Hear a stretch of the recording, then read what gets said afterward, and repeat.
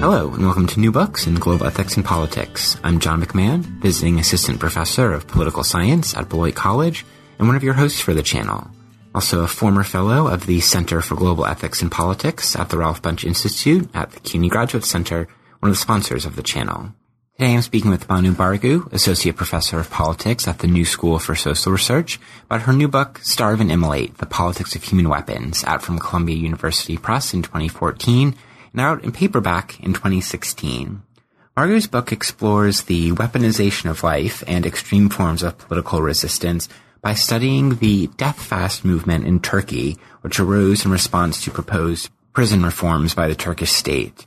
The book strikingly weaves together political theory, critical theory, and ethnography of the movement in order to think through this new modality of protest and resistance and to gain access to lived experience of those involved in the protests and in the resistance and speak back to, as Bargoo will say in the interview, the kind of classic canonical thinkers of political theory and critical theory.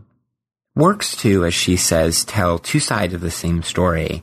On the one hand, explore the self-narration and self-understanding of the participants in the movement, and also to analyze and investigate the discourses of state power. In doing so, Bargoo rethinks the categories of both sovereignty and resistance, understanding sovereignty in its relationship with biopower, and resistance in its relation to necropower, and in response to the changing configurations and reconfigurations of sovereign power. Ultimately, the book provides a critical analysis of self-inflicted death as a means of political resistance and inquires into the conditions of possibility in which this emerges as a tactic of political resistance.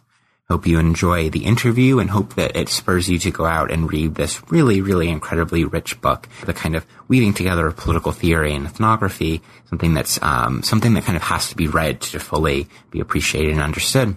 In the meantime, enjoy this interview with Banu Bargoo. I'm now speaking with Banu Bargoo, Associate Professor of Politics at the New School for Social Research, author of Starve and Immolate, The Politics of Human Weapons, out from Columbia University Press in 2014 and new in paperback in the last few months. So, Banu, thank you so much for joining us on New Books in Global Ethics and Politics. Thank you for having me. So I was hoping to start by kind of asking you the standard first New Books Network question, and that is to tell us a little bit about your academic background. Okay, I was born and raised in Istanbul, Turkey, and I did my undergraduate studies there at Boğaziçi University. Also, my initial master's there in the Political Science and International Relations Department.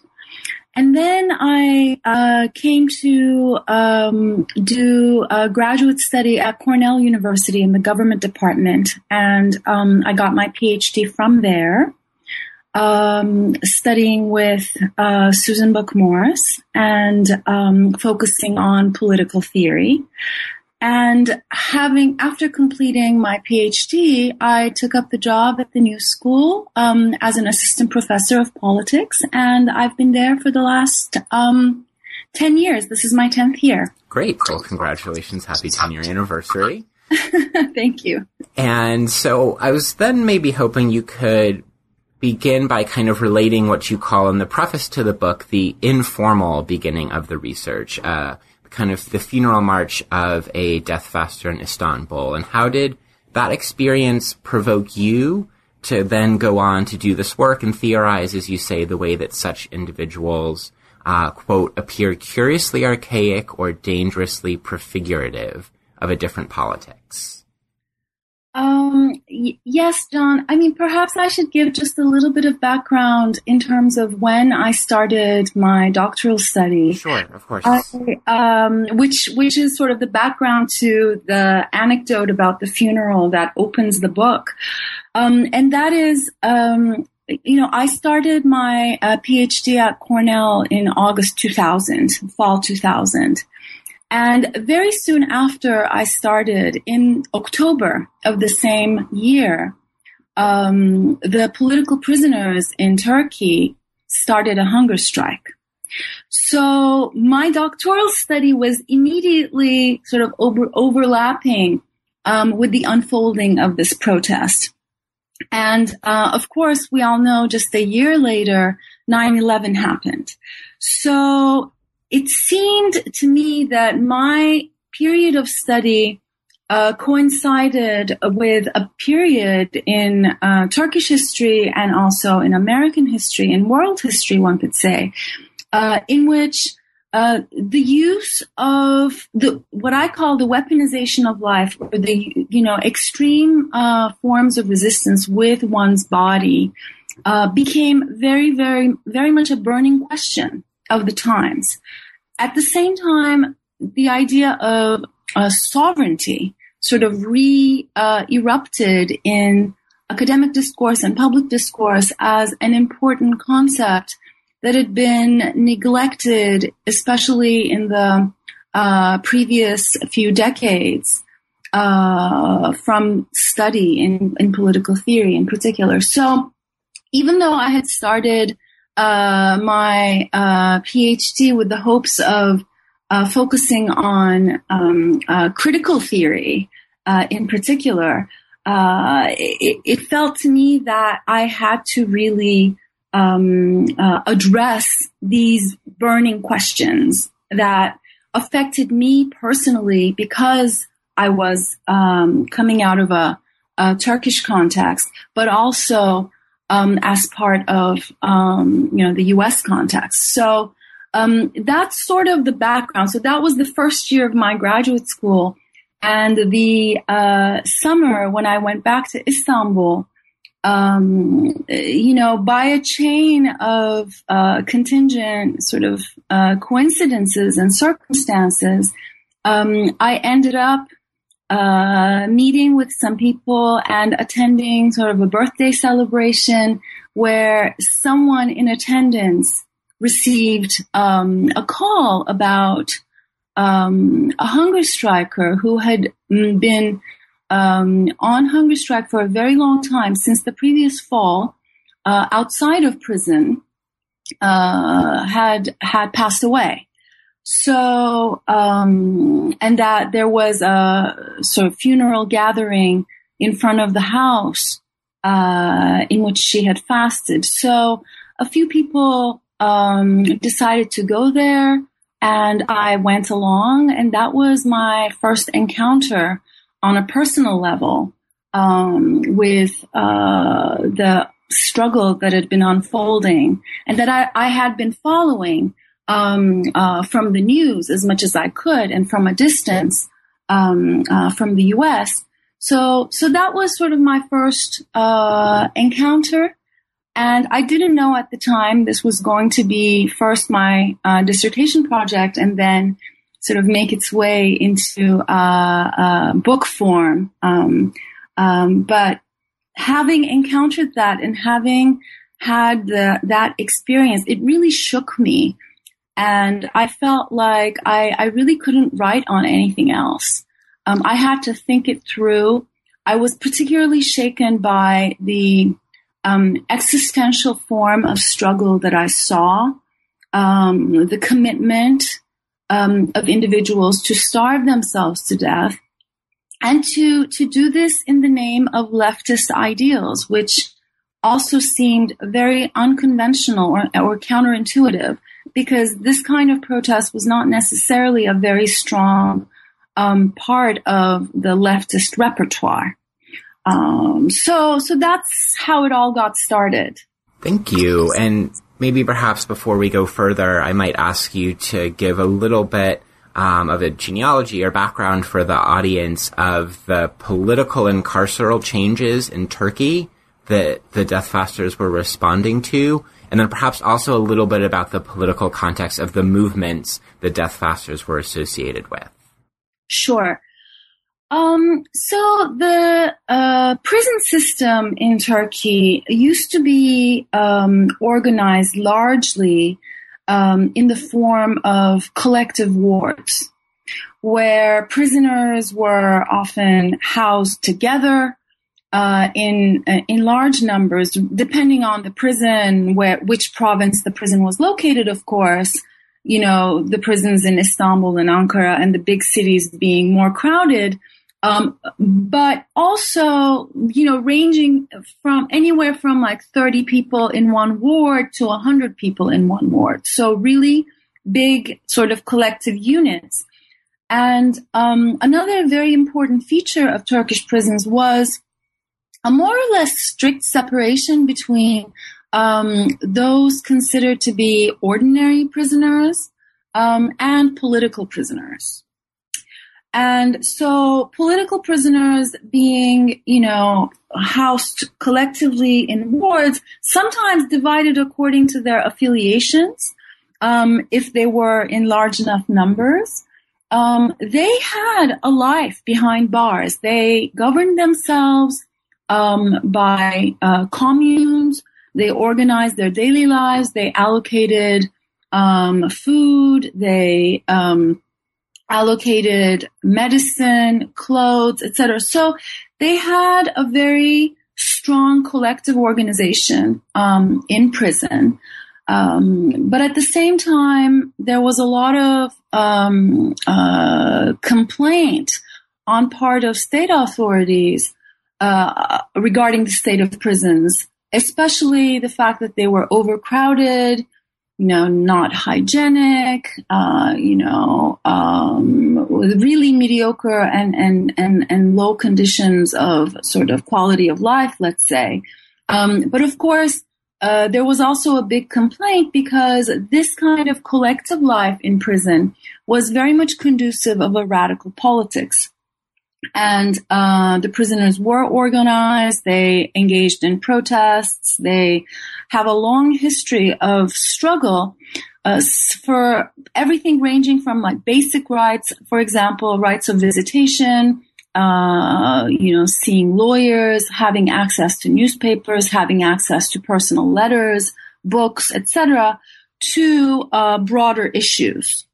So they had that history of radical protests behind prisons, which was also one of the reasons why, in addition to the overcrowding and the less than ideal conditions in prisons, there was this big push to reform, let's say, with quotation marks, the prisons in Turkey. And I should also mention that Turkey, among European countries, has the largest population of political prisoners. And of course, this also marked its prison system as quite unique and different, and related to the fact that the political prisoners were kept more or less separate from those convicted or detained for other, what are referred to as more ordinary crimes. I don't know how good of a label that is, but anyway. So basically, when the state announced its initiative to actually transform prisons and to introduce cellular prisons, or something like the equivalent of the super maximum security prisons in the U.S., high security prisons, which would have cells that would house 1 to 3 prisoners in each cell, in place of the collective wards that housed from 30 to 100 prisoners. This was met with a great resistance by the prisoners. They organized themselves and started the hunger strike. They launched the hunger strike. And in fact,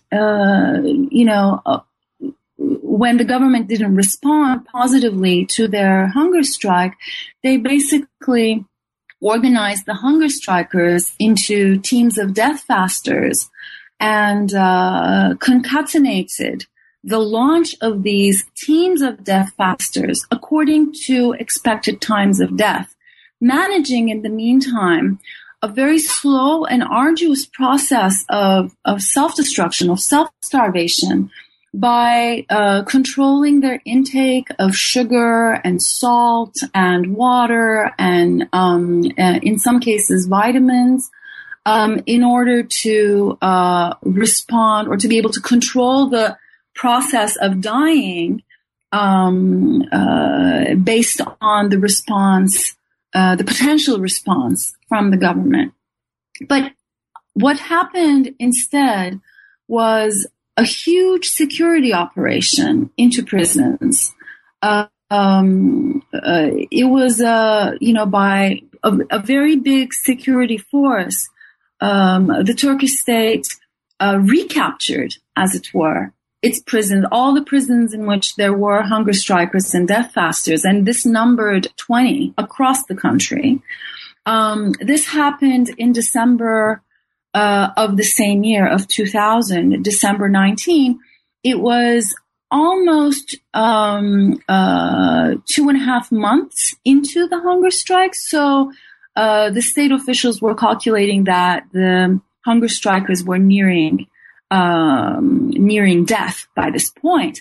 And ironically, the name of the operation was Return to Life. And the operation itself led to the deaths of tens of prisoners and 2 security guards. So as a result, 32 people lost their lives. But beyond that very simple contrast of the name of the operation and the death toll, the idea was to rescue the prisoners from themselves. So to return them to life because of the self-destructive nature of the protests that they were engaged in. So what happened was that the hunger strikers were transferred into these high security prisons, which are called the F-types in Turkey. Which were then hastily put into operation. Some of them still under construction partially. And this was the beginning of the consolidation of the new penal regime, which the state had the aim of putting into practice since 1991, basically, because the high security prisons were first stipulated by the 1991 law for the struggle against terrorism. But because they had met with so much resistance, both from the prisoners and outside of prisons, from civil society, that they hadn't really been put into practice. And this operation, the Operation Return to Life, became sort of the moment in which the prisoners on hunger strike were transferred into these high security prisons, and the new penal regime was launched, so to speak. For a while after that, participation in the death fast, which was, the hunger strike was transformed in a fast unto death. It continued. Violence outside of prisons by the supporters of the prisoners escalated. But in the May of the following year, in 2001, which is right before my encounter with the hunger strikers, most of the people on hunger strike who had approached a very critical condition were released from prison, either by the provisional suspension of their sentences or sometimes by presidential pardon, as a way of dispersing the movement, I suppose. And some of them quit the hunger strike. Some of them, because they were, they experienced non-consensual medical intervention, or what we call artificial or forced feeding. They were made to quit. But still others continued to uphold the hunger strike and the process of self-starvation outside of prisons in resistance houses, what they called resistance houses, in these radical enclave neighborhoods that have been traditionally the strongholds of the radical left. So basically, a year later, most of the organizations that participated in the hunger strike and the death fast called it off. This was in 2002. But the struggle was still continued until 2007 by two organizations and finally called off in January 2007, right after actually the assassination of the Armenian journalist Hrant Dink. And by the time it was called off, it claimed 122 deaths, most of which were self-induced. So it was a very, very long, arduous, violent, and bleak protest. So that's sort of the basic chronology, the basic timeline. And you had also asked me about the who, of the participants. And it should be said that most of the participants of the hunger strike and the death fast, and also some engaged in acts of self-immolation, and there were some suicide attacks outside of prison by the supporters of the same organizations. These belong to outlawed, illegal Marxist organizations in Turkey, political parties that are quite marginal, but nonetheless have an important presence on the extra-parliamentary leftist scene in Turkey, or I should say had, because this is no longer really the case. But at the time of the protests, and especially in the 1990s, these organizations did command a following and were in large part in a struggle with the Turkish state in order to transform its constitutional order. And most of the people in prison, some of them were not convicted yet, but undergoing trial. Some of them were convicted. They had convictions based on membership to these violent and outlawed radical leftist parties. So the movement actually involved about a dozen of these organizations of varying different sizes, which participated at one point or another in the hunger strike, which made it a collective protest that involved, at some point, up to 1,500 political prisoners. Thank you. That's incredibly helpful. And as we kind of turn to get into what you're doing in the book itself, I mean, to me, when I was reading it, one of the more impressive, ultimately, aspects of it to me was the way that you brought together political theory and ethnography. And so I was thinking about what kind of challenges and potentialities, and I think it seems to me both of those, does bringing together political theory and ethnography open up, either kind of generally, methodologically, or more specifically for the work you're doing in this book? Thank you, John. That's an excellent question. As someone trained in political theory, my education equipped me to read and to interpret, but my object of interpretation was mainly confined to texts. And especially canonical texts in the history of political thought, in the history of Western political thought. So when I was faced with the challenge of trying to think through and theorize this new modality of protest, this self-destructive form of protest, I felt like what I was equipped to do was not necessarily adequate or sufficient to grapple with what I wanted to, with what I needed to study. And, the kinds of actors that I was dealing with, the kinds of experiences and the sites, the site of the prison, the site of the cell, or these radical enclave neighborhoods, the experience, the practices of hunger striking, forms of prison resistance. I could only really get at or capture what was happening in these sites, in these practices, by having some kind of access to the actual lived experience of those people who either performed or who were in some ways involved or affected by these kinds of practices. So that led me to do ethnographic research, to do field work. And I've been very, very interested in trying to combine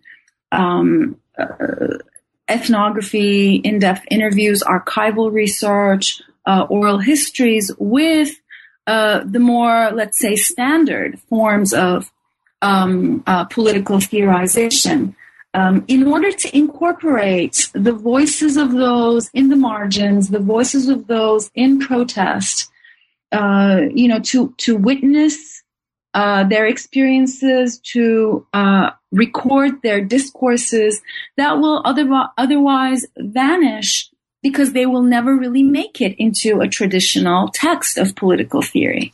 So my interest was also to put together the voices of these people, their political practices, their self-understanding of what they were doing, in a way, in dialogue with the thinkers of politics, whether this is Marx or Foucault, in order to, access the history of the present in a more egalitarian way, let's say. Because these are the people who don't have the kind of epistemic privilege or standing to have their voices count as, voices of political theorists. So by putting them together, by putting them in conversation, my intention was to take their practices seriously, to study them, to try to think through them critically and theoretically, but also to have them speak back to the very important thinkers that theorize the present. And in that endeavor, Foucault was very important, but also Agamben and Membe and Marx and a whole range of contemporary thinkers who've tried to address some of the problems of the present that the book also speaks to. It seems to me that another kind of aspect of that is the way that you write about how you wanted to theorize the agency and the aspirations and contradictions and implications of the political actions of this modality of political resistance without, as you write, condemning or condoning them. So kind of first of all, why was that particular commitment important for you in the book? And second, was that something that was difficult to do? Let me start from the second question. It was difficult to do because, dealing with violence is never easy. And the literatures that were that became very prominent after, especially 9/11, dealt with this kind of protest in mainly 2-3 ways. One way was to write this protest back into some kind of an, individual experience, an individual psychology. So the people who carried out these kinds of protests were considered to act out of personal despair. They were considered to be brainwashed, pathological, suicidal, this and that. And that seemed to me to be inadequate and not really getting at, first, the conditions of possibility of this kind of protest, of the emergence of this kind of protest. And second, the collective nature in which I was witnessing and the organized and the, willed nature of this kind of protest. So that didn't seem satisfactory to me. And then another very dominant tendency was to simply, subsume these kinds of protests under discourses of terrorism and religious fanaticism. And this seemed to me to actually occlude more than it revealed. This had become a very, very contested terrain of scholarship, and the move to explain everything by reference to religion or Muslim culture, etc., didn't really correspond to the reality that I was faced with, which was largely secular groups utilizing this tactic in a collective form that had nothing to do with their religious orientation. So I felt like the explanations at hand were not really satisfactory, and another thing that a lot of scholars who study violence face is this immediate sort of expectation for you to take a position either in support or in opposition to the object of your study. And to me, the whole point was to be able to show why these people would do such a thing, and at the same time, its disastrous consequences. So in order to do that, I was trying to really open up a space for critical theory to take distance both from the available apparatuses, conceptual apparatuses, that defined the discussions, the public debates, and some of the academic scholarship, but also taking distance from the actors involved in the process while taking them seriously. So one of the ways I tried to get at this was to by trying to tell the same story twice, as it were, both from the perspective of those who were participants of the hunger strike, their self-representation, their self-narrations, their attempts to give meaning to what they were doing, and to put that together with discourses by state officials of those in power, sort of the narrative of power.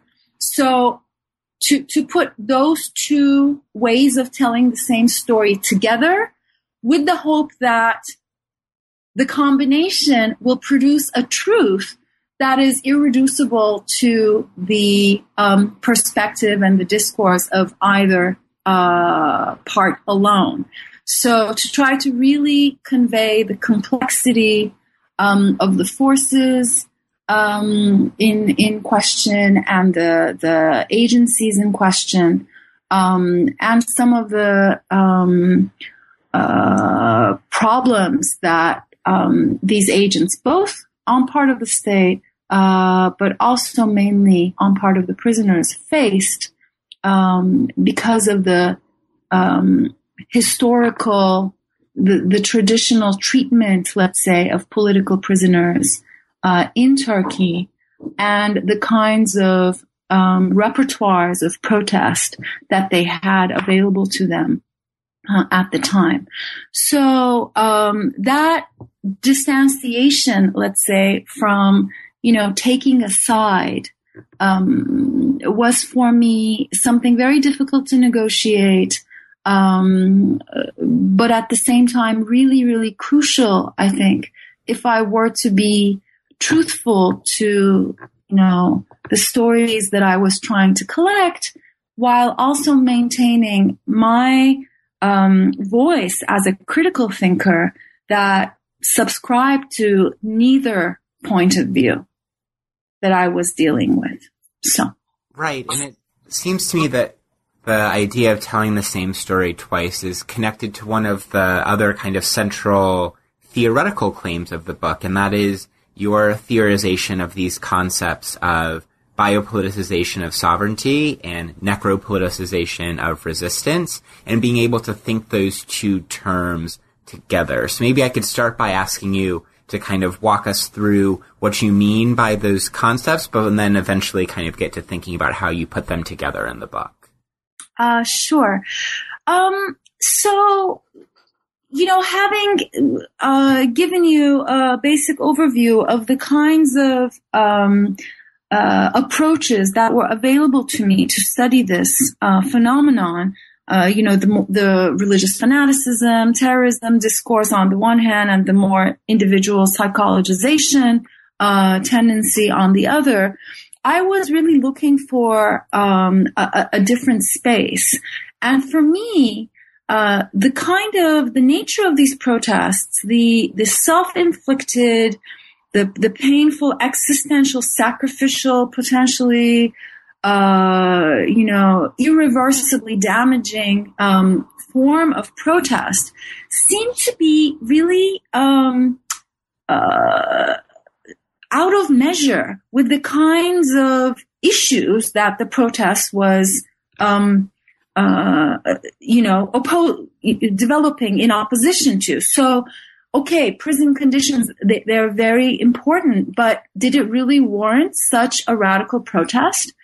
Or, on the other hand, my question was, the Turkish state had an incredibly organized and securitized response to this relatively marginal protest. Like, why was this overreaction? I felt like there was more at stake there than what was warranted from the proclamations of people on both sides. And I started to see this as the symptom of a deeper problem, let's say.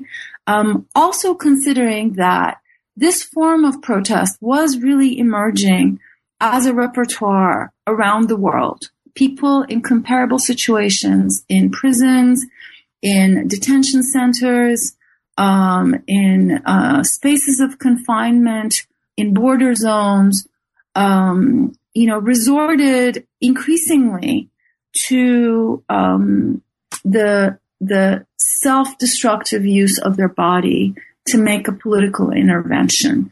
And what I wanted to do then was to understand how self-inflicted death or self-harm can become a means of resistance. What are the conditions of possibility of that?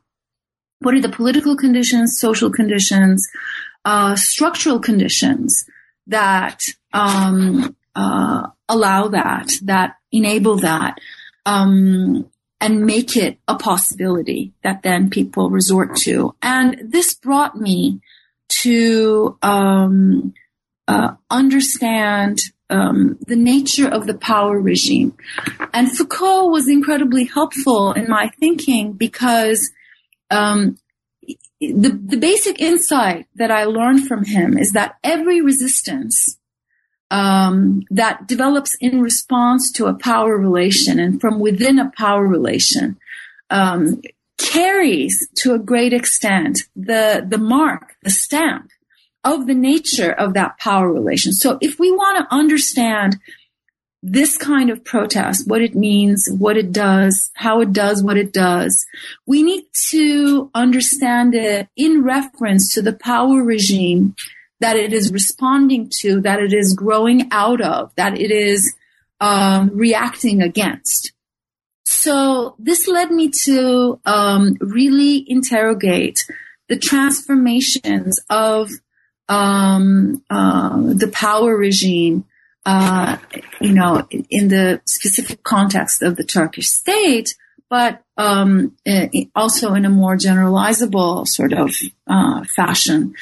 And there, the basic gesture in discourses of biopolitics that are largely inspired by Foucault's contributions had the tendency to say, well, okay, first we had sovereignty, we had absolute forms of sovereignty, and then we had democratic forms of sovereignty. But in the last couple of centuries, what we've been witnessing is first the emergence of a new form of power called disciplinary power, which Foucault depicts brilliantly in his Discipline and Punish. But then also the emergence of a more collective form of biopower what we can call governmentality.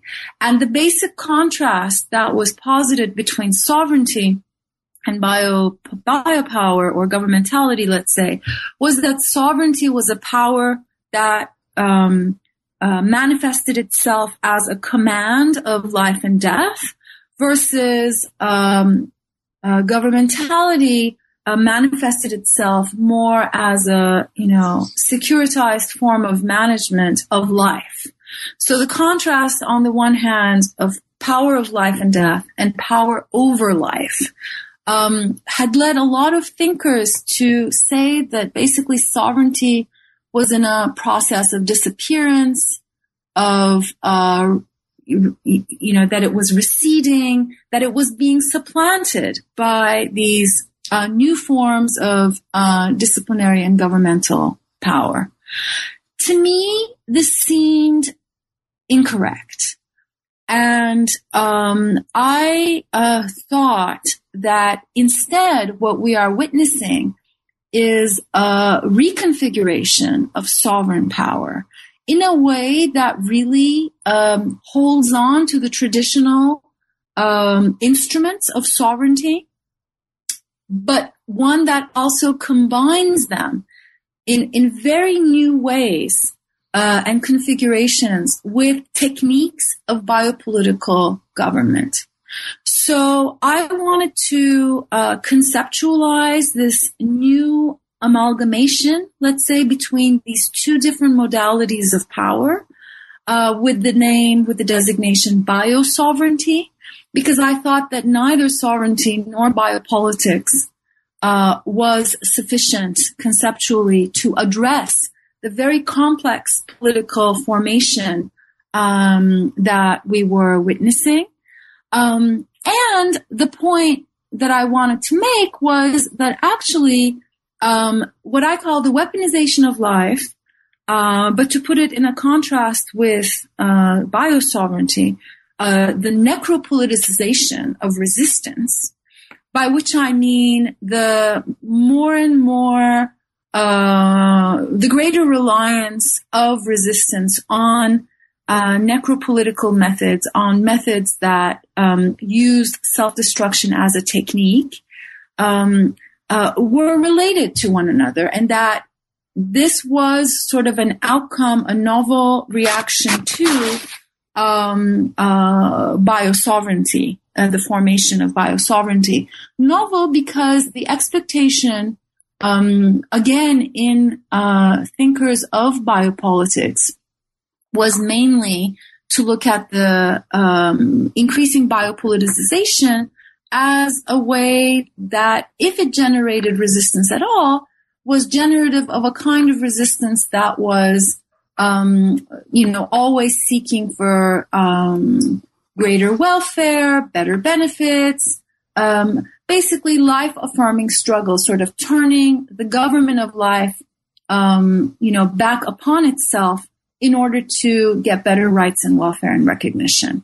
What I wanted to show instead was that this formation also had this dark, let's say, underside that led to a refusal of an increasingly totalizing management of every aspect of life, most forcefully felt in the prison, of course, and leading to a kind of refusal and a very bleak form of protest that I tried to conceptualize with the idea of necro-resistance. So the point, basically, of the book is to look at, beyond the specificity of the case study, let's say, of the death fast struggle in Turkey and Turkish prisons, to look at the dialectic between an increasing biopoliticization of sovereign power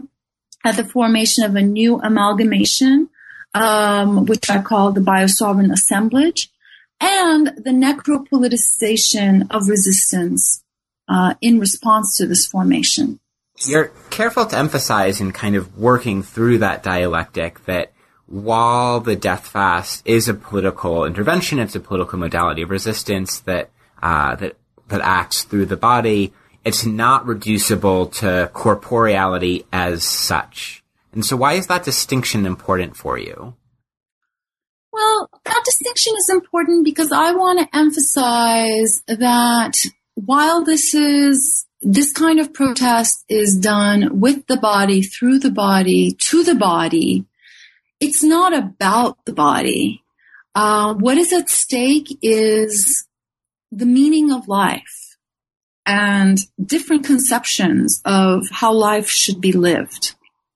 Now, the product, the kind of life that emerges out of the biosovereign management, administration of different aspects of life, is one that these prisoners interpreted as non-political, as unjust.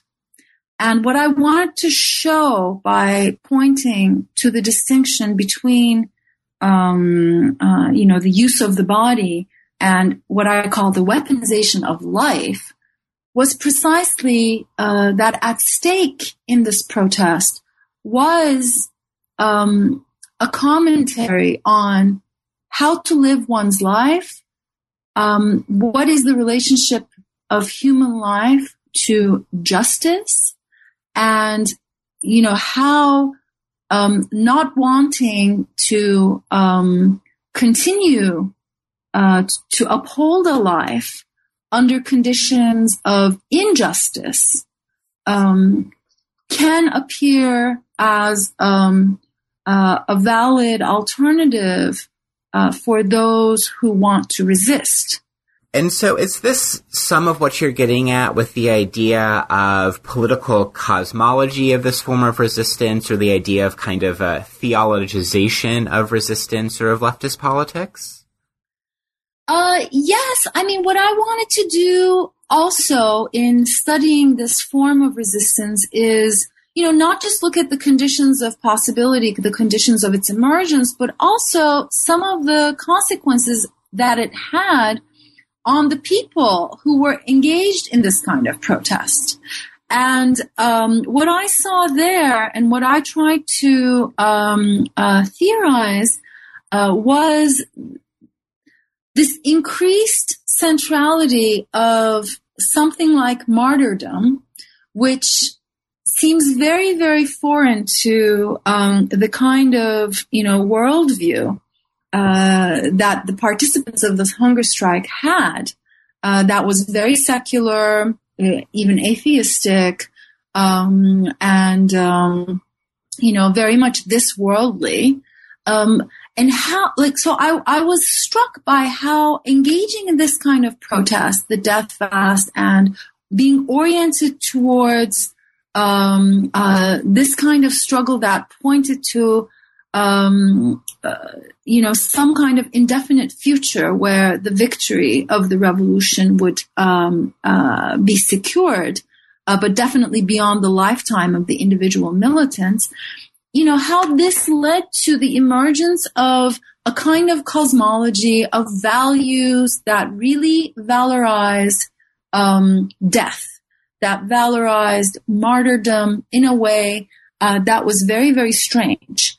And I considered this as a result of this kind of practice, both as a necessary condition. I mean, you have to produce the rituals and the rites that enable communities to sustain this form of struggle, but also as consequences that once the struggle sort of takes this direction and takes this dominant modality, then it really has significant repercussions on the way left cultures are lived, and the values that become dominant. So I wanted to problematize the growing centrality of martyrdom for those who subscribe to a Marxist left. And I tied it to the increasing prevalence of this form of necropolitical forms of protest. Thank you. And now, so I don't want to take up too much of your time, but before we end the interview, I'd like to ask you the traditional closing question here on the New Books Network, and that is, what are you currently working on? I'm currently since completing the book, I've been working on various different forms of protest or struggle that depend on the use of the body in different contexts beyond Turkey, and trying to think through not just the self-destructive forms, but also more affirmative forms. For example, voluntary human shielding, and I'm currently working on a piece that tries to interpret the lip sewing practices of migrants and refugees in border zones and detention centers across different borders, some in Europe, but also in Australia. So this is a kind of continuing, building on the extensive case study that I conducted in Turkey, but also trying to think through these different forms, such as self-immolation in the case of the Tunisian fruit vendor Mohamed Bouazizi, or voluntary human shielding in the case of Rachel Corrie, or what I just mentioned, the lip sewing protests of migrants at the border between Greece and Macedonia, for example, to try to think through the implications of this form of protest, and to rethink the body as a political instrument through these cases, and by attending to the specific meanings of form, of political form that are entailed by these forms of protest. So that's sort of what I've been working on. And then I also have a different project that takes a very, very different direction, and that is a reconstruction of Louis Althusser's thought and his reconfiguration of materialist philosophy based on the posthumous writings that he published, that were published, that deal with what he calls aleatory materialism. And so that's sort of a very different project, and a little bit of an escape, I should say, from the violence and from this very difficult subject of study that has preoccupied me for the last decade. So. Right. Thank you so much, Banu, for coming on the podcast. I learned an incredible amount from reading the book, and I imagine that our listeners now have learned a lot as well. So thank you again for coming on the podcast. Thank you so much for having me. It was a great pleasure.